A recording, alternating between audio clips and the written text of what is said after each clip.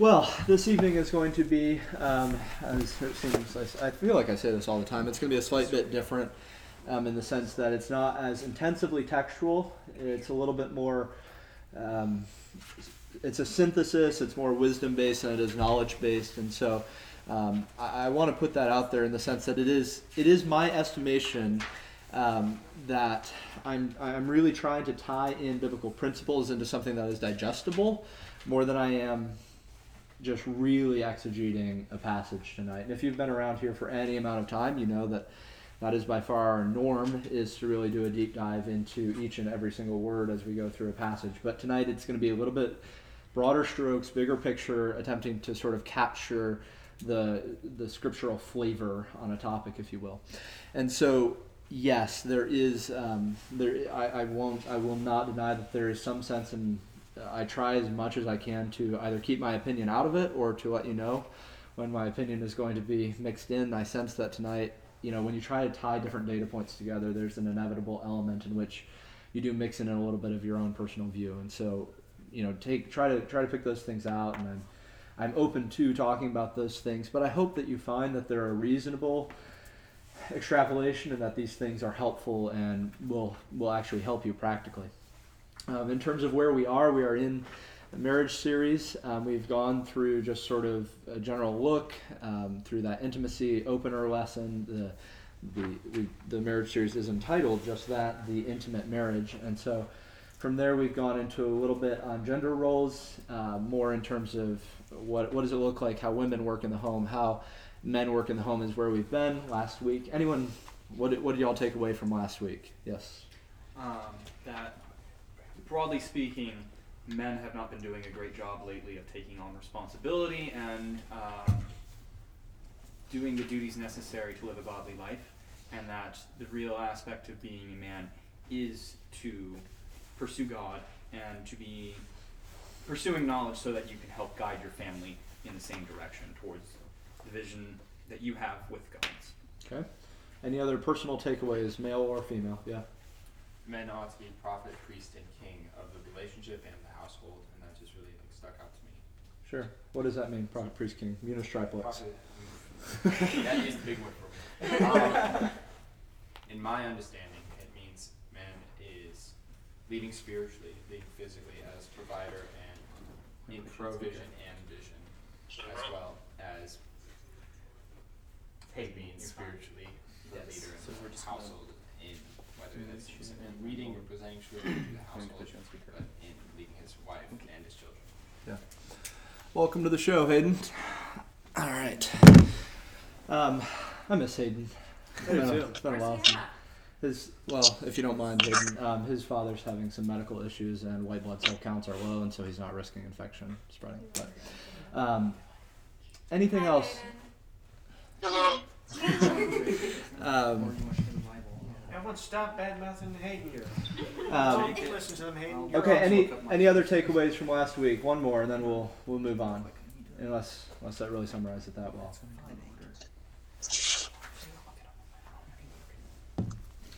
Alrighty, very good then. So what I love about Paul and hate about Paul all in the same breath is that Paul is just overwhelmingly generic sometimes, right? Like, it's helpful because you can't get out of what he says. It applies to literally everything, but it also applies to literally everything. And so what I hope tonight is, in some ways, a way to break down what we talked about last week. If I was a little bit more textually intensive last week, I hope that it laid that sort of groundwork, that framework in which we can really work, and then tonight we can sort of fill in the boxes on what does it look like to love your wife? What does it look like to sacrifice for them? What does it look like to seek their holiness, and so forth? It can just be a little bit difficult to. That's a nice thought, right? Love your wife, sacrifice for your wife. That's great. But what does that mean? And hopefully tonight, even though they're still rather general principles, I hope that we can sort of color in those lines just a little bit for us. So I have 3 main words that I want to sort of outline tonight. I promised you this week would be more organized than last week. I have 3 main words that I want you to track along with, and then a 4th that you'll just feel interlaced within. The 3 words for tonight are vision, provision, And then finally, vision, provision, and what? Let me check. It might be an vision. No. Oh, vision, provision, and passivity. Vision, provision, and How passivity. much does it hurt you that you couldn't find a P word for vision? It was, well, I liked it because of the Latin, like, provision. That's what I was going for there. So we'll tie that in a moment. But the fourth word that I just want you to sort of keep in the back of your mind is sort of interlaced through all of them is passion. Passion is something that you'll find just floating around in amongst all these concepts that we're going to address. So let's go ahead and start with vision. I desire to start with that word vision. Without vision, provision won't occur and passivity will. Okay? Vision is our cornerstone in order to achieve provision and avoid passivity. Any accompanying passion that you may have will be misguided without any vision. Proverbs 29:18 ESV, preferably. Where there is no prophetic vision, the people cast off restraint, but blessed is he who keeps the law. Men, if we don't have a model, a vision, a sort of standard, a case study, if you will, on how to live our lives, then we will perish. You will go off the track without a model. Instead, tying these bits of Scripture together, if you're not following the path that Scripture is teaching, this is what will happen. Judges 17:6. In those days there was no king in Israel. Everyone did what was right in his own eyes. So the idea of that passage in Judges is to say there is no leader, there is no spiritual head in this communal group. Therefore, everyone does what was right in their own eyes. And what I want to draw out of that for us is that without strong leadership in the home, every home will devolve to relativism. Okay? Every wife, every child, every person in a home without some guide to say this is the correct path, and also some authority figure to correct you when you deviate from it, when you can't catch the vision, you will devolve into your own moral compass and your own relativistic system. This is such a hard concept to say unless you've experienced it, but there comes a point in life when you sort of catch the vision that your parents have been trying to instill in you for years, and you say, okay, I finally get what they've been saying, right? Like, you need to do this, you need to do this. And they even explain why, but you just don't catch the comprehensive vision. That's okay. That's what it means to be a developing child. And when you're leading a home, you have to be the one who has that vision, who has that drive, who has the kind authority to lead and channel people to see that vision. That is the job of the man in the home. The most successful company heads are not paid to push papers. What are they paid to do? Two things come to mind. I'm missing Trey right now. What are the two main? They have connections, and then they have ideas that they can pour into the company. Absolutely. They're paid to have ideas, and they're paid to make 3 big decisions a day, right? They don't want a bunch of decisions. They don't want a bunch of little things to worry about. They're the vision setters. They're the general pattern and direction setters. This is what it means to be successful at leading in your home. You must learn to see the future before it ever happens. Which may sound... I want to balance that statement because there is a sense in which we need to be careful about not being obsessive about tomorrow, but we also have to be able to prepare according to normal patterns of life. Men have to be adept at seeing this is a very possible outcome. What can I do to prepare to be ready for that? Proverbs 22:3. The prudent sees danger and hides himself, but the simple go on and suffer for it. The prudent man sees a problem before it happens and prepares for it. The stupid or the simple just goes right ahead. They don't even see it, or even in seeing it, they just proceed anyways. What I want you to be able to do is to think 1 year, 5 year, 10 year, 25, 40 year intervals and preparing for them, yet not being anxious over them. On one hand, you have Christ bidding us to not take great anxiety and great thought on tomorrow, because what's going to happen is what's going to happen. You can't add a cubit to your height just by wishing it. And yet you get this balanced teaching in Proverbs that we need to be preparing and readying ourselves for the future. Proverbs 24:30 through 34. I passed by the field of a sluggard, by the vineyard of a man lacking sense. And behold, it was all overgrown with thorns. The ground was covered with nettles, and its stone wall was broken down. Then I saw and considered it. I looked and received instruction. A little sleep, a little slumber, a little folding of the hands to rest. And poverty will come upon you like a robber, and want like an armed man. So what is the answer then? Trying to synthesize and balance those things. The more I thought about it, the more the answer is rather obvious. Your preparation for tomorrow has to be inherently built into your way of living today. And what I mean by that is you aren't preoccupied and every single thought worrying about tomorrow and being anxious about tomorrow, but the patterns of life that you just are enjoying living in need to be setting you up for success tomorrow. Okay? So what I mean by that is, are you obsessed over saving, I don't know, throw out a number, $50,000 to get a down payment on a house, whatever. You know, you're anxious over that, you're wanting that. That's not what I'm saying.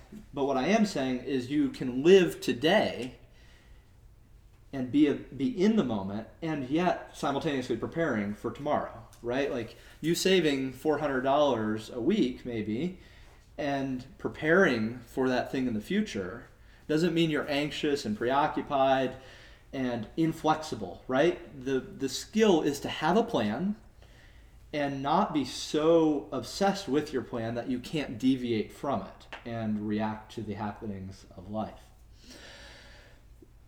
What does this look like practically? One friend that a lot of you know asked me at a meeting at Culver's when he was struggling to make decisions, how do you make decisions? And I think this is the number one key practical step to making good decisions as a man, as a husband, etc. The first thing that you have to do, and it's stolen right out of the corporate playbook, is you have to develop a vision statement for your life. Develop a vision statement for your life. Men's basic fear is a fear of failure. Men will do anything to avoid failure. And you know the fastest way to avoid failure? Never have set a goal to fail by, right? If you never set a vision, then you don't have to worry about missing that vision. It is so much easier to just aimlessly wander and flounder around than it is to set a vision, because setting a vision commits you, if to no one else but you and God, it commits you to a path. And it says, this is where I want to end up. And if you don't do that, then you're stuck with looking yourself in the face in the mirror and saying, I failed to do X. And that's a very, very difficult thing to swallow, that I failed, especially as men, to say I failed. It was no one else's fault. I did it. This is me. I failed to accomplish what I wanted to do. In order for success to be genuine, the opportunity to have failure must be equally real, right? If you want to actually succeed in life, then you can't have a safety net. If there was no actual potential to fail, then success becomes meaningless. And that's true in every area of life that I've at least experienced. If you have no actual ability to fail, then it's just patronizing. It's just a participation trophy. And that doesn't do anything for satisfying that soul desire to make something of yourself and to have a meaningful life. So you have to go to the end in your mind and say, this is the vision statement. This is where I want to end up in life. And then work back from there. And that is how you end up saying where I want to be at 40, where I want to be at 25 years, where I want to be at 10 years, where I want to be in 1 year. This is used in the financial realm all the time, which is fine. But my goal here is not necessarily to make you rich, although if you apply these principles well, they will.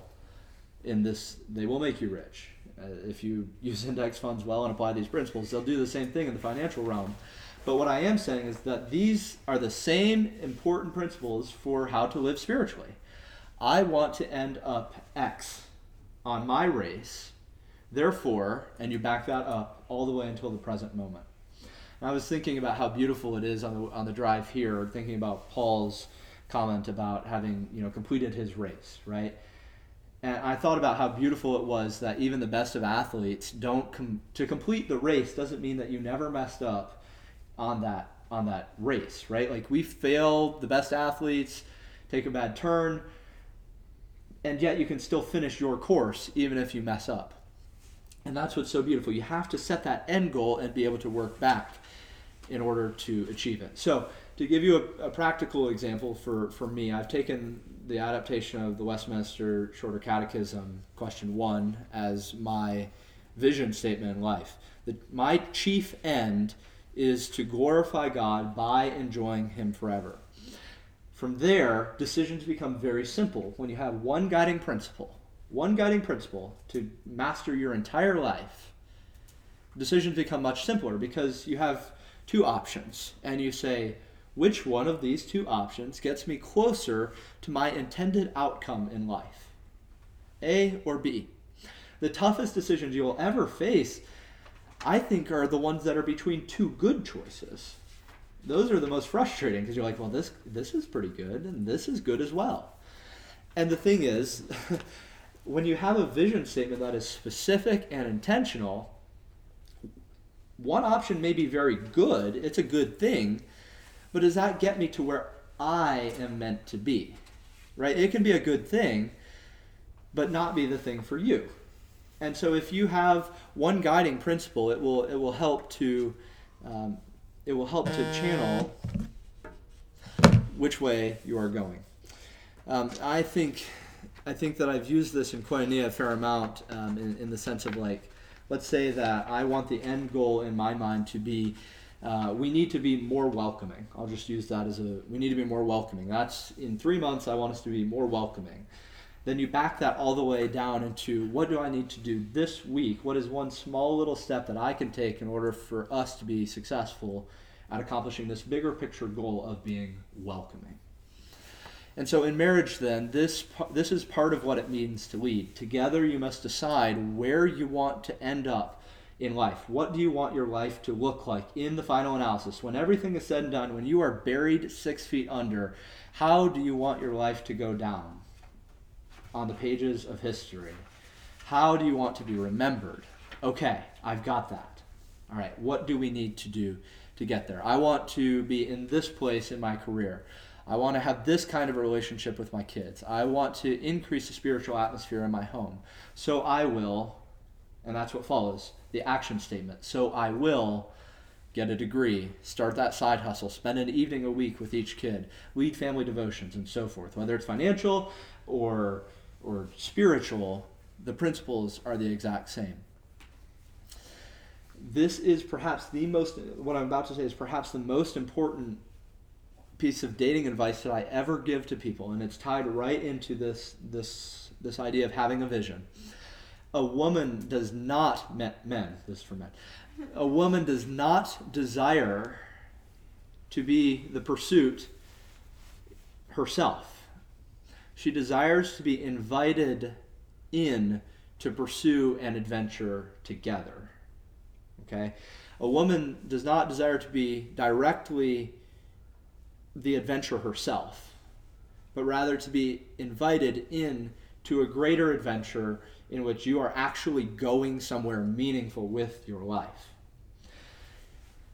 Eventually, and this is one of the nice things about having a long relationship, you really do get to see this, is eventually the well of delving further and further and further into a person practically runs out. Sure, you find new little things, you're doing new interactions daily, but there comes a point when you just run out of new revelations about someone.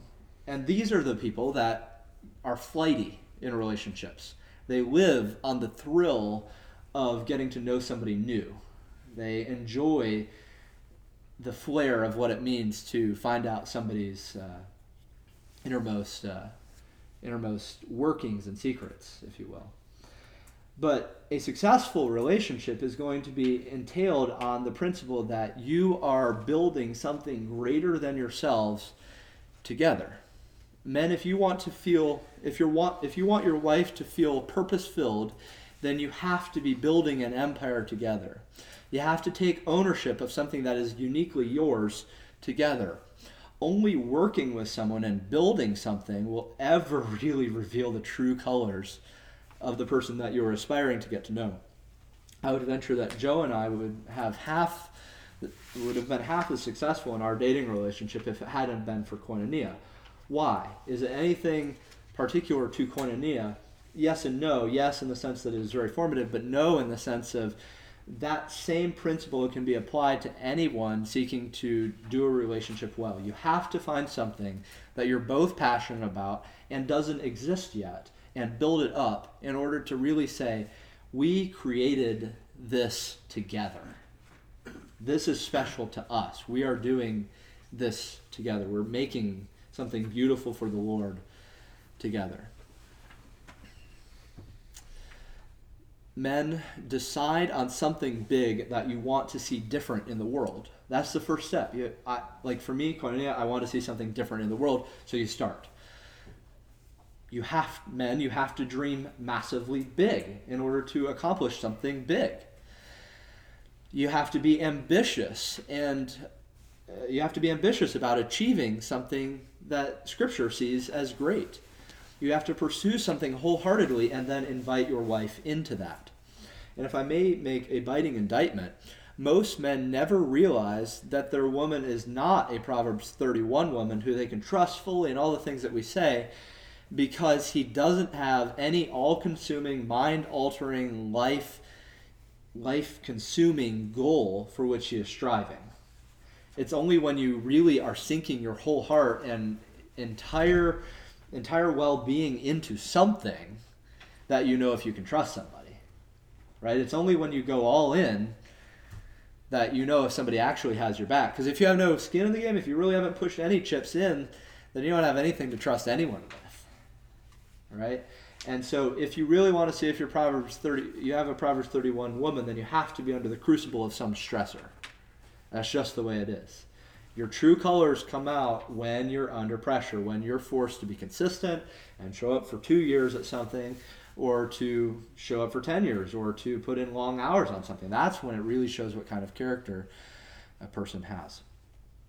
All right, on to point number 2, provision.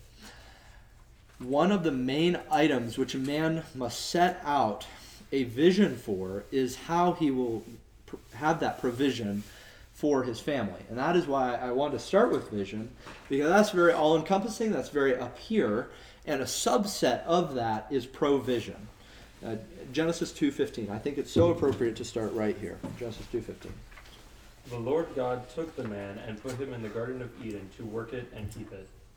Did God create man to sit and meditate and be some cross-legged Buddha-type figure and just ponder the divine? No, he created him pre-fall to work and to keep. Man was to work as God's vice-regent, his representative ruler on earth. And I have to say, notice the priestly element right here in this passage as well. He was not only to work it, but he was also to keep the sanctuary, garden, pure and holy. His command of work and keeping as a guardian were not the result of the fall. God's purpose for man was to cultivate value on his behalf and guard it against harm. Man was to make creation into something beautiful for God and to protect it for him, offering it to him as worship. Okay? So man was to create something beautiful and then turn that back to God.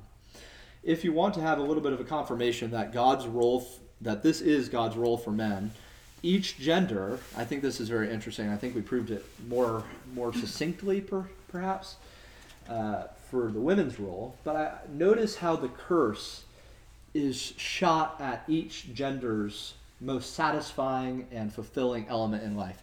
Genesis 3:17 through 19.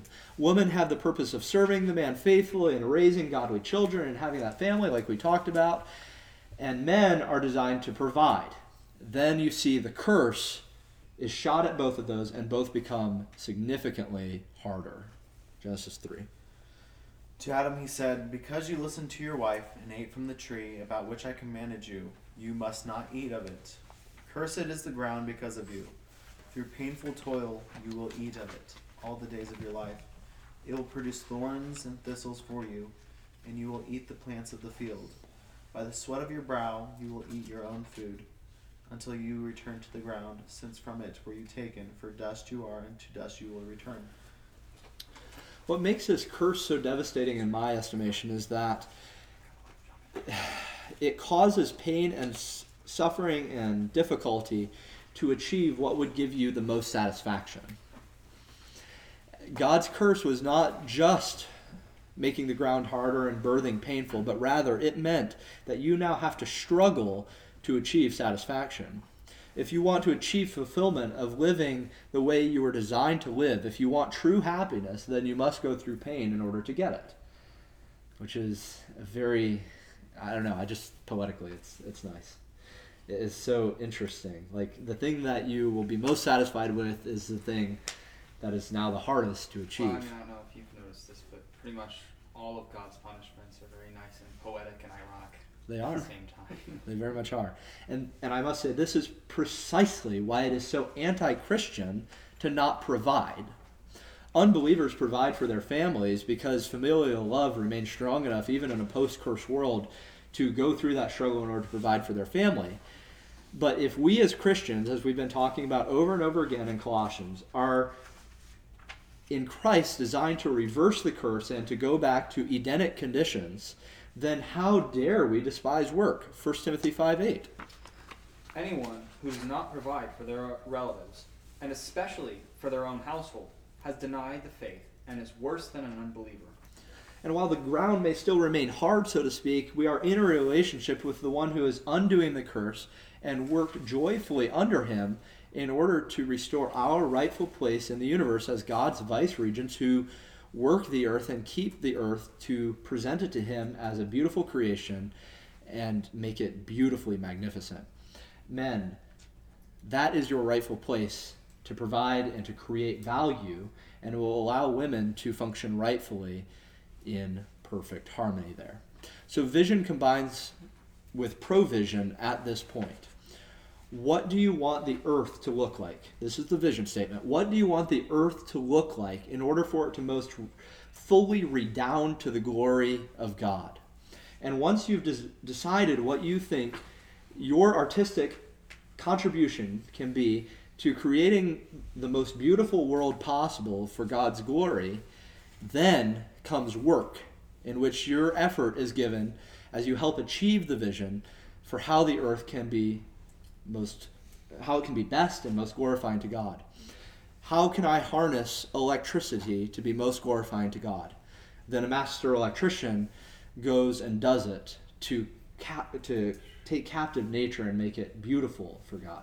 How can, Hayden, this is for you, how can color and light be most harnessed to the glory of God? Then you go become a masterful photographer and artist.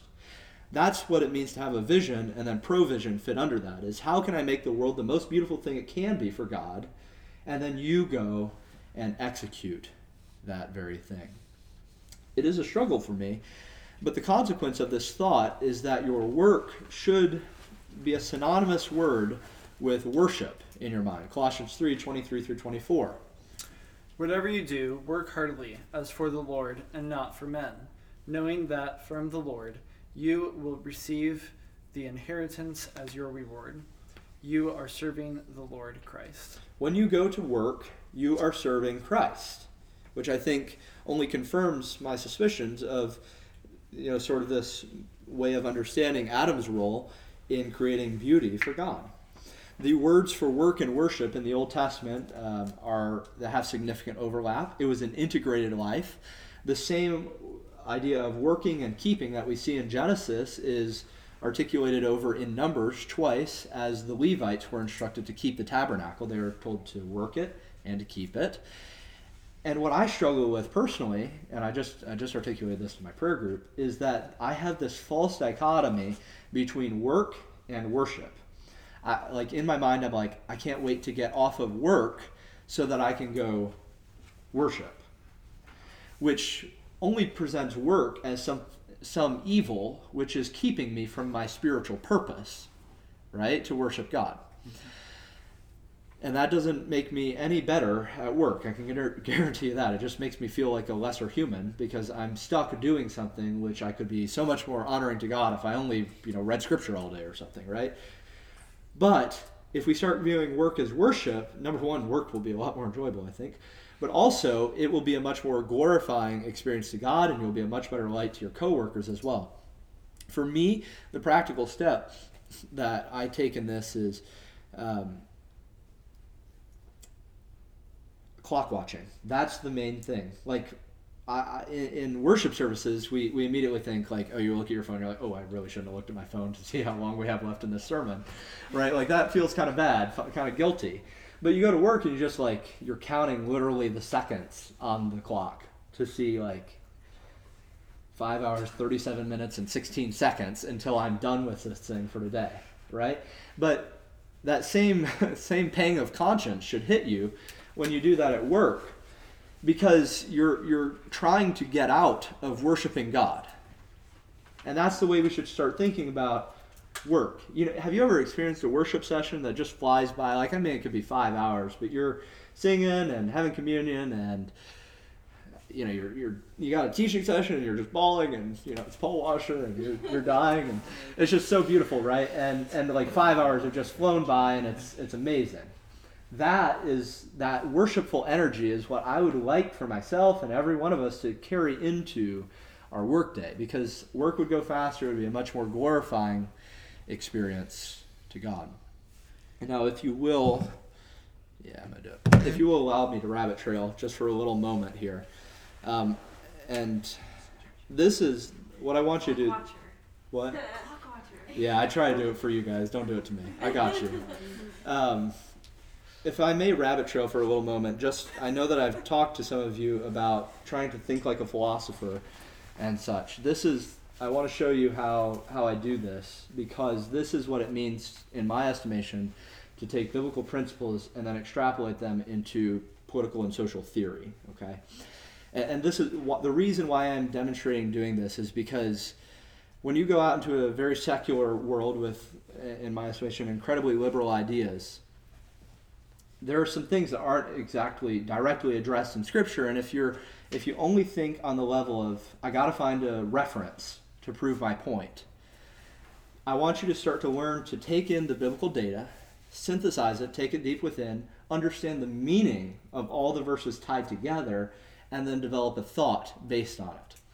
So one of the things, this very concept is one of a litany of reasons that I find capitalism to be the most God-glorifying system. Capitalism takes men who revile and hate God's ways and makes it work. How? Because it becomes in their best interest to do so. Sinners will always, always selfishly look out for their own best interest. They will not look out for, according to total depravity, they will not look out for the interest of others. Primarily, they're looking out for themselves. So how could you ever take selfish people and get them to voluntarily serve other people while working to create value within God's creation that glorifies Him? You make it in their best interest to do so. Capitalism takes the concept of working to make value in God's earth for God's glory and providing for others as one and the same end.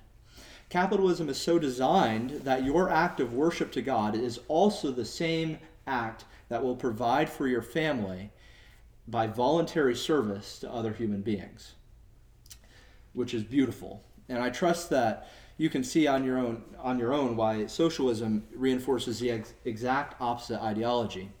Even more incredibly, capitalism helps to show you where your talents are actually most needed in the world.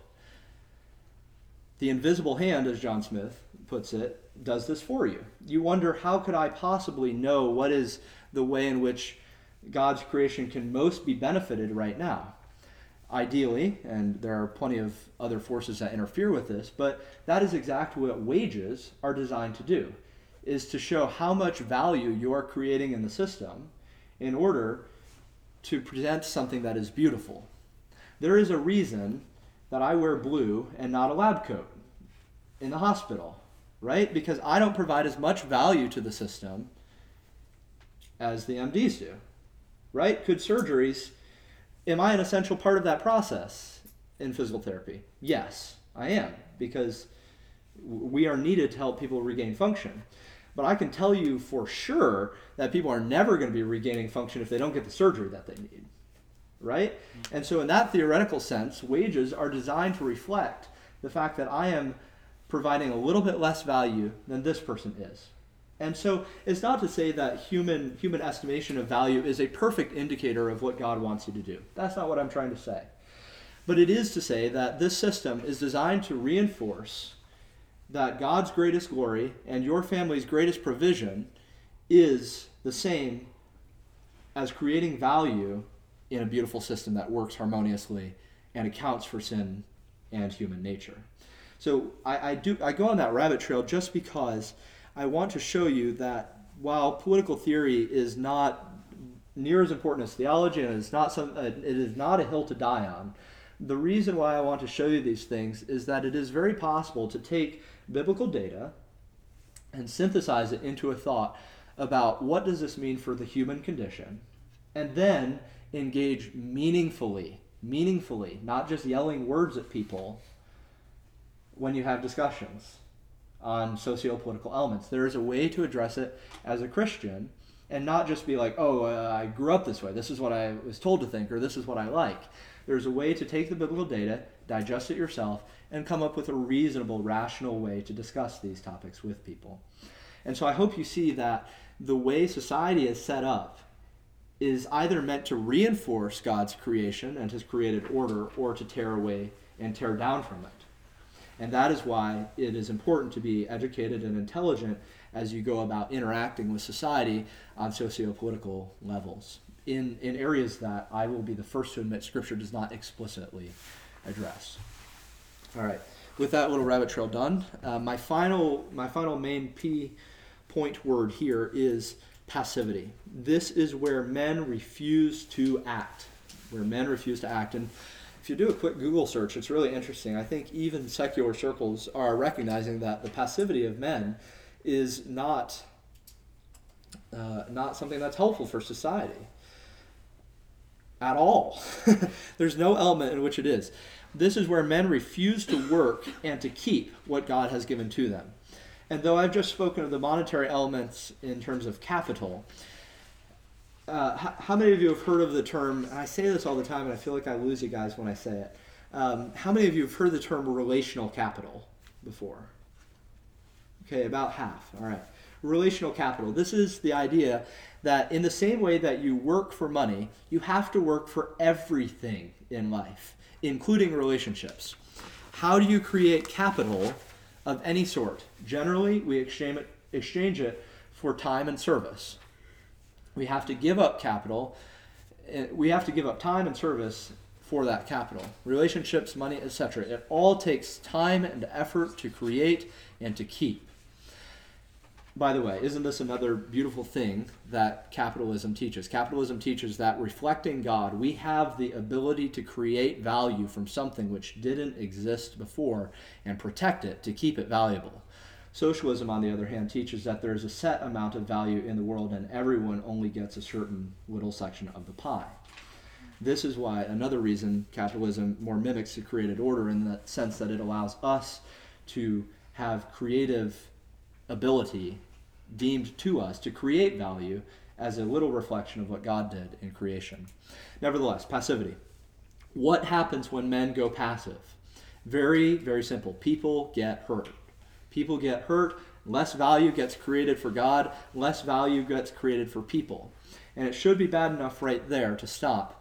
But because no value is created, there is no reward to be given, and thus your family goes unprovided for, right? Because what it means to be active, which is the opposite of passive, is that you are creating value, and that value can be exchanged for capital. Now, though I'm speaking in terms that are rather monetary, I want you to try to separate that in your mind. Don't just hear those terms and think money. I want you to think spiritual. Passive is a great word for this because it is the exact opposite of being active. If you want to have love in your home, men, it's going to take activity, real activity. Love just doesn't happen passively. It's hard work because of the fall to create value of any sort. You have to dedicate time and energy to it. You want peace in your home, you're going to have to actively pursue peace. You want joy, you have to actively pursue joy. Joy will not find you on the sidelines of life. You must create it and you must keep it. You must work for it. If you want money to provide for your family, it isn't going to make itself. You have to create value and trade value for money. Now, I'm just curious. For those of you who are scholastics in nature, this is one of the things that Lexi and I have talked about a little bit, where I don't read as much as her, but I just sit back and think a whole lot. Do any of you ever sit back and just ponder life and wonder? It's like living entropy. Your life is like living entropy, that you wonder why it just seems like every single thing in life takes effort to work correctly. Like literally never does anything just build itself for you in life, whether it's an emotional state that's healthy or a family that's healthy. It all is taking energy to keep yourself in a good mental state and to keep it. Like literally everything would devolve to chaos. If you've read Ballad of Snakes and Songbirds, chaos, control, and social contract, right? It is all, everything's taking energy to build.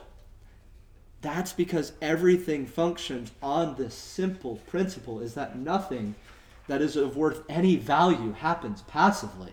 It all is created actively. Your refrigerator in your home probably does a better job than some of your men at your home because it's actually fighting entropy, right? By creating a cold environment, it's doing a better job than some of the men in your home to fight entropy, which is so sad. Now you can go insult someone and say, my fridge is doing a better job than you are leading this home. No, don't do that. Please don't do that. But put it in your back pocket. That's fine. But No, we gotta quote it. Sam said. It is. This is what it means to be truly, for me as somewhat of a philosopher. This is my highest metaphysic, if you're familiar with that term, is the word relationship. The very fundamental premise around which my vision statement and any good vision statement that I could ever give you, any good one, is built on a relationship with both God and with men. Glorify God by enjoying Him forever. That's based on relationship. Service in relationship is how all value is created, whether physical or spiritual. I do believe that there is a man with little to no value or worth to his name, and it is the man who has never worked to create relationship. Notice I didn't say poor. Working for a relationship can be rewarded in different ways, some monetary and some with the intangible beauty of love and peace and joy and a sweet home with heart overflowing satisfaction. Men, that is what I'm calling you to. I'm calling you to create value in relationships so that the relational value is used to provide for the ones that you love. And the trouble with men is that they only seem to see this in terms of money, right? That is one of the fundamental problems that we see in men in our society. They grasp this principle even subconsciously, but only when there's a dollar sign attached to it. What it means to be a successful man and a successful leader is that you recognize that there are things that are valuable that are not money, yet it takes the same amount of work and effort as if you were working for a fee, right? Everything is centered on value. Everything is centered on relationship. But importantly, not everything is centered on money. There are things more important than money, and yet they require those same ideas of vision, provision, and activity, not passivity. With passive men, not only is relational value not created, but if you don't keep something, like Genesis says, you lose it. If you don't keep it, you will lose it. It is not neutral, my friends. If you are not creating value in your relationships with your spouse, or at work, or at church, or with the brothers, you will begin to lose value in that relationship. Mark it.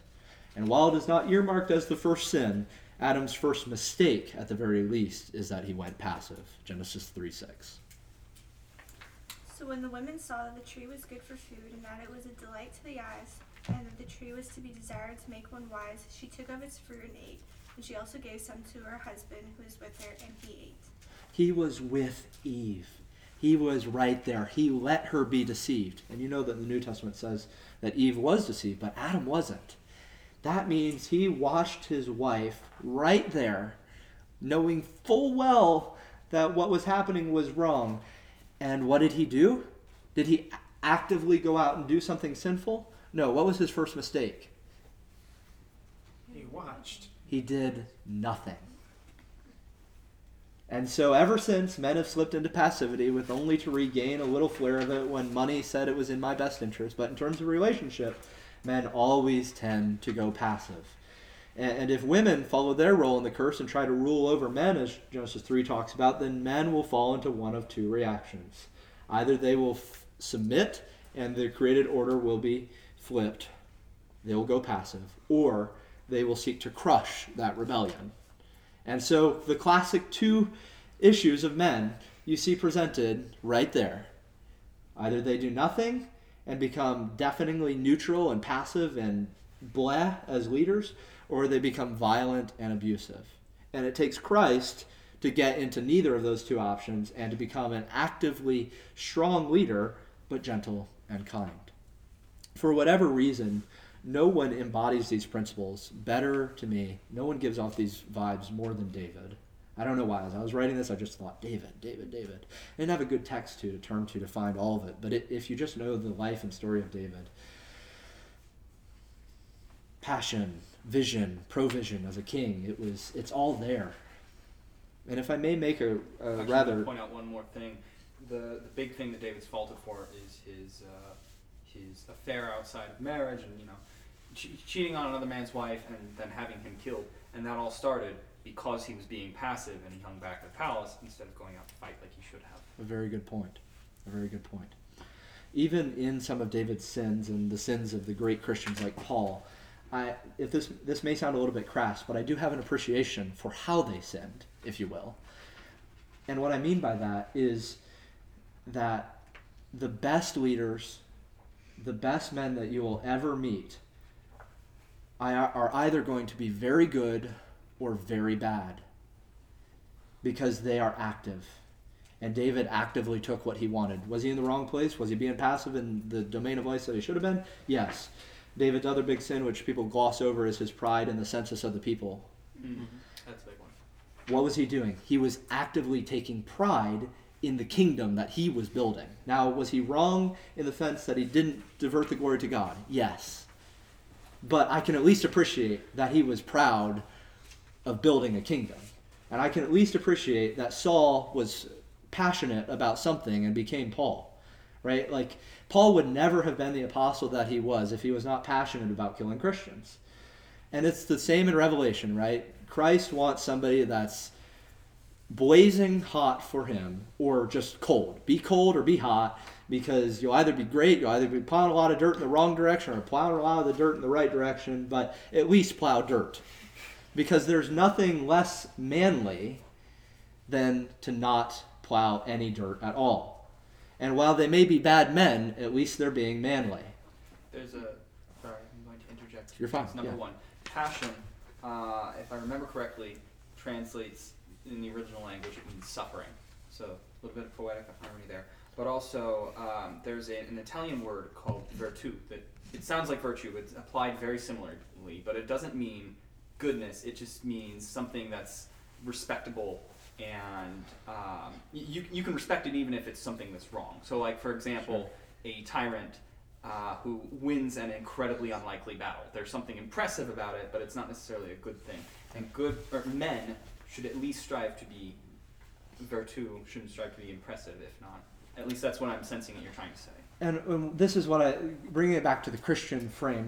This is what I love about about Christianity and manliness is there is one male ever who has embodied all of the alpha male principles ever, and yet was full of the tenderest love possible.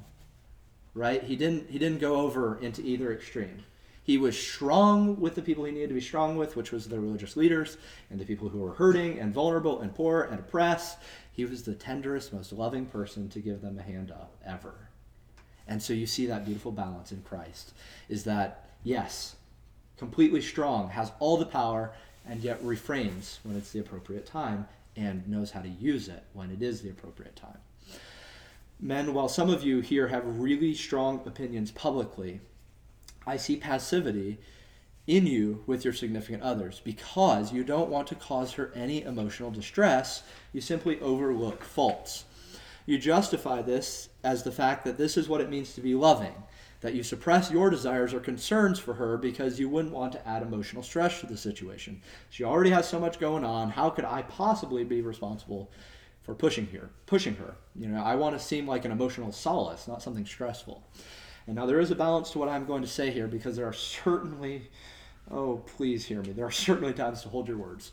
But there are times to focus, there are times to focus on positivity and be intentional in not speaking of the faults that you see. I do that with certain individuals in this group, in the sense that I see faults, and Nathan, I was just talking about this with you, I see faults, and yet I don't always say them, because I know I don't have the relational capital to expend over critiquing someone. I have to know the right time. I have to know the right amount that I can get away with in encouraging them without severing that relationship and having no voice in their life. And so there are times to speak and there are times to hold. But men, I call upon you to push your woman outside of her comfort zone.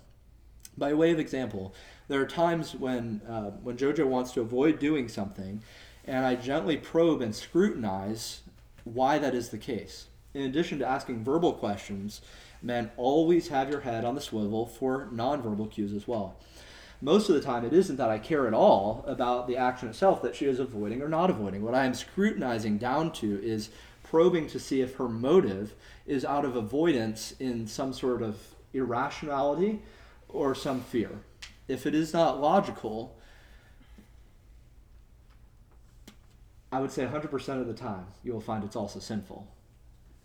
If it's not rational, it is sinful. And if it is based out of fear, if it's based out of some insecurity, I need to be tender and emotionally present in working through that issue. I need to be loving. I need to have a sense in which I care for the sense that this is really difficult for them, even if it isn't difficult for me. It's real to them, and therefore it is real. And yet, I need to be one who is pushing her out of her comfort zone. Do I say something to the effect of, you should go and fix XYZ problem in your life? No, absolutely not. And I confront that, but what I do is I confront that sinful underlier, and the tone should be one of tender concern. Something like, I know this is very tough for you. As head of this relationship, I'm declaring that this is something that you have to change, you must change. But how can we go through this together? How can I endure this alongside of you and assist you in overcoming that insecurity? Can I offload another area of life that is stressful so that you can really work on addressing this area well? Can you share with me what the emotional baggage is like as you go through this situation? When I say these words, even though you agree with me, what are the first emotions that pop up when I say you need to work through this? I don't care if you agree or not. We'll get there. What's the first emotional thing that you have? Because guess what? Most people don't function rationally first. They function emotionally first and support it with rational ideas. And as a leader, you have to be adept to the fact that I need to consider the emotional element first, handle that, point out the parts where we need to improve here, and then work to the rational component. That is what will be making you a successful leader. But the end goal is to push and to be better. That's what we talked about in Ephesians, is to make sure that you are pushing your wife toward holiness, and that you have to push somebody out of their comfort zone and Men, this goes back to having a vision. You can't be so caught up that you don't see faults. Everyone has their faults, and it isn't that you don't love somebody fully just because you say you have a fault, right? Like, it shouldn't be taken even within yourself to say, oh, they're not perfect, I must be being so critical and unloving of them. No, you can be perfectly loving and say, hey, you're not perfect, that's fine. How can we get through it together? Not you need to go do this on your own. So men, you must push your woman in some sense, but as Peter says, as we talked about last week, you must do, or 2 weeks ago, you must do this in an understanding way that recognizes that she is the weaker vessel. It doesn't mean you shy away and never do it, but it does mean that you are consoling. Even so, women and men, but women can build up emotional walls. Men, you must declare that emotional walls is an unacceptable behavior in your relationship. Have your relationship be one such that hiding and, tough thing, pull in, hide, is never an acceptable part of your relationship because it will never foster the intimacy. That's one of those things that you have to set as, hey, I love you, but you can't go hiding every time something difficult comes up. Then, if you say that, most importantly, be the kind of listener and lover that makes it easy and possible for her to open up to you, right? Oh, open up to me, smack. Like that's never nice. Fastest way to get someone to never open up to you again is just criticize them when they do.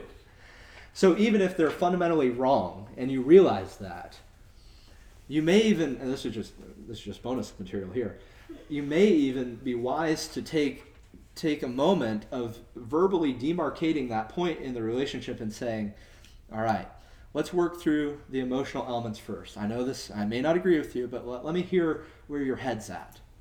And then take that moment to say, all right, okay, I'm going to shift a little bit and speak this way. It helps create the fact that you're not trying to dismiss somebody's emotions as unimportant, but it is saying that your emotions are important, and because they're important, we need to work through this in a real and practical way.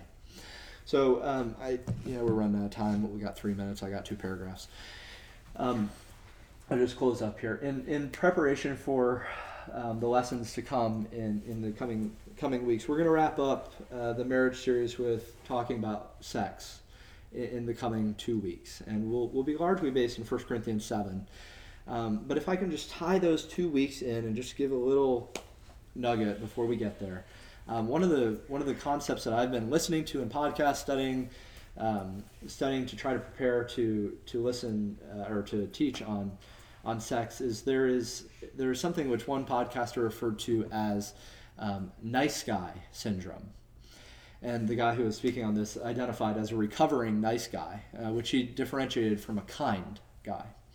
Nice guys never want to stir the waters. They never state what they personally want for fear that the wife may react against it. They may even struggle to know what they actually personally even want because it's been so lost in crushing them down in just trying to patronize to the wife's and cater to the wife's desires. That being a nice guy in that context is not what it means to be a good leader and a good man. It's a problem in just general relational leading, and it is a problem in the bedroom as well. And we'll talk hopefully in the coming weeks a little bit about this very important principle, whether it's in general communication or in sexuality, is how to have your own desires, your own thoughts, your own visions, your own plans and dreams, and yet be completely considerate and preferential of the other person's more than your own. That is, if it's in a nutshell what I'm going to say in the next 2 weeks, it's have your own desires, have your own thoughts, have your own things that you find pleasurable and enjoyable, and yet the other person's having their own are far more important than yours. That will, with good communication, lend you to being in a very successful spot, both generally relationally and in that subsection of sexuality. So if I can conclude with just that final P word of, it is passion. Men, do not seek to find your passion. Bring your passion to everything you do. You will be searching for an entire lifetime if you attempt to find your passion. You have to bring your passion and recognize that your work, whatever it is, and whether the secular system recognizes it as valuable through wages or not, is worship to God. Bring your passion as you create value for God and in so doing, provide for your family. Those are the same thing. Worshiping God through creating value and providing for your family because of the capital that value has garnered for you. And finally, in summary, so not only we are being passionate in creating a vision, we're being passionate in our provision.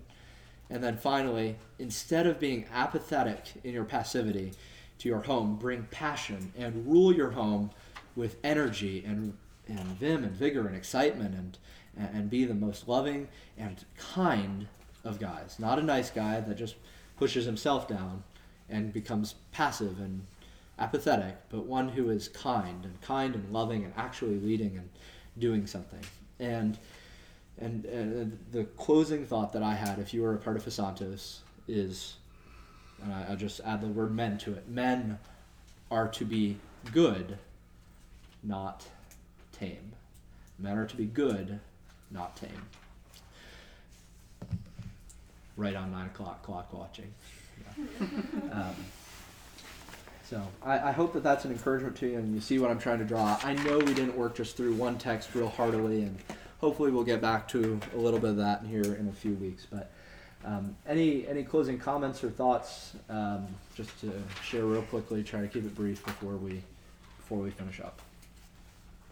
I have one, and I guess this is more directed towards females, but I know like you talked about this a little bit. One thing that I really encourage in you is to work on being open to criticism. Yeah. And it's obviously constructive, but like when you're in a relationship like that, it's not like if he brings something up to you and says, I think that we should talk about this and work on this, or you have a problem with doing something and he challenges you on it, realize that it's not because he just wants to challenge you.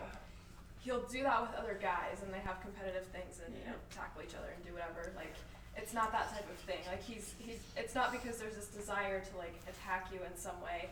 And so it takes courage for them to do that and to come to you with that, because there is a fear a lot of times with how you are going to react. And so take that with grace and realize that their motivation for doing that is out of love.